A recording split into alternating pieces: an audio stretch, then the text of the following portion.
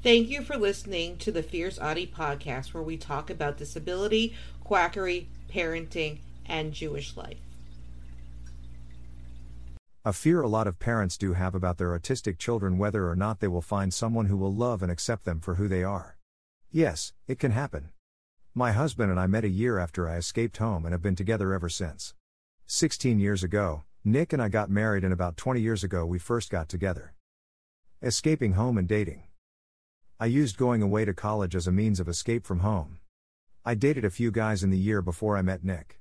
It was ingrained in my head to find a nice Jewish boy, and being in upstate NY, there weren't that many Jewish guys to choose from. Since I was a teen, I vowed I would not have sex before marriage. It was not for religious reasons, but my best friend's sister had a lot of trouble from being a single parent, and I did not want to deal with it. I wanted to keep my life simple.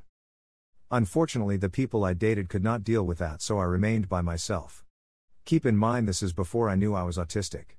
Once they found out I wouldn't sleep with them, they broke up with me. That's it. It was their loss, and at least I was Noda at home. A trip to remember.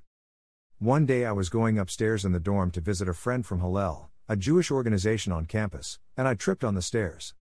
It was not just the stairs. There was a guy crying because his ex-girlfriend really messed with his head. I gave him my number if he needed a friend. Then after I spoke to him, I went to visit a friend. Traveling in the same circles. The guy who was upset was Nick. We got to talking, and my roommate knew we would end up together before we did.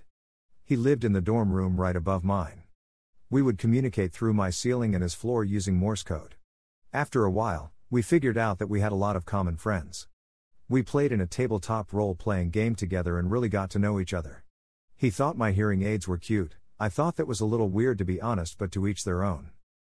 First date to remember. Soon after this game, he asked me on our first date. He picked me up from my dorm room and brought me a rose. One problem with that. I am allergic to roses. I was not going to advertise that I was allergic to roses to everyone I ever dated, and we spent our first date in the emergency room. I thought he would never want to see me again. Then we spent more time together. Meeting the family.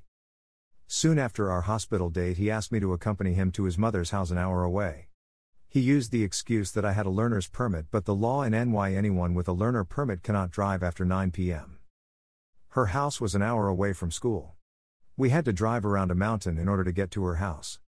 I grew up on Long Island, so driving through the Adirondack Mountains was something different. When we got there, he brought me into the field behind her house. I had never seen so many stars in the sky before in my life. It was beautiful. This is a moment I will never forget. After we looked at the stars, he brought me inside to his mom's house. He first brought me in and said to his mom, "I can see clear over the top of your head." He looked at his mom and then looked at me. His mom was laughing, and the first thing she ever said to me, "Go ahead, slap him." She is an Italian mom, so of course she was joking. After that, Nick's sister, B's mom, was 11. She locked Nick in her closet so he couldn't go back to school. She missed her brother. Fast proposal. About a month later after this, Nick proposed to me. We had 2-year engagement. Soon after he proposed to me, he got me a job in a grocery store he worked at. I had worked at one for my entire time in high school, so it wasn't hard to get hired. One day I was training and I lifted Nick to reach something on a pallet, and the manager said, "Which all are you two getting married in?" Everyone laughed. Being accepted into my real family. After getting to know Nick's mom, I never called her by her first name. She was always Mom. She was the one who showed me how a mother is supposed to love. She had told my parents off more times than I care to admit. I never knew what a loving family was. I never had good memories about my childhood. Long engagement. We had a 4-year engagement while we got our finances in order. Nick wanted to wear orange at our wedding because that is his favorite color, so he did it in a way where he looked real good in it. We really let our personalities show. He is from a Catholic background but doesn't like religion. I am Jewish. We mesh both cultures together at home really well. At the wedding we had a rabbi that specialized in interfaith weddings. Unfortunately, there was only one priest that was willing to co-officiate. His father was Jewish. We would run into him in town buying challah, Jewish egg bread for those who don't know. He would always say to us, "You think I was a Gentile with a nose like this?" We knew he was kidding when he said that. The only problem, the weekend we were getting married, he was out of town. Anyway, the rabbi came from Brooklyn, which is a 6-hour drive. She included some Catholic parts as well as the Jewish parts. She did a fabulous job and so grateful to her. This was a great start to something beautiful. We have our ups and downs, but I swear we were made for each other. We come from such different backgrounds but complement each other so well. Autistics can get married and it can be a beautiful thing. Parents, don't you worry, if your child is meant to find someone, they will.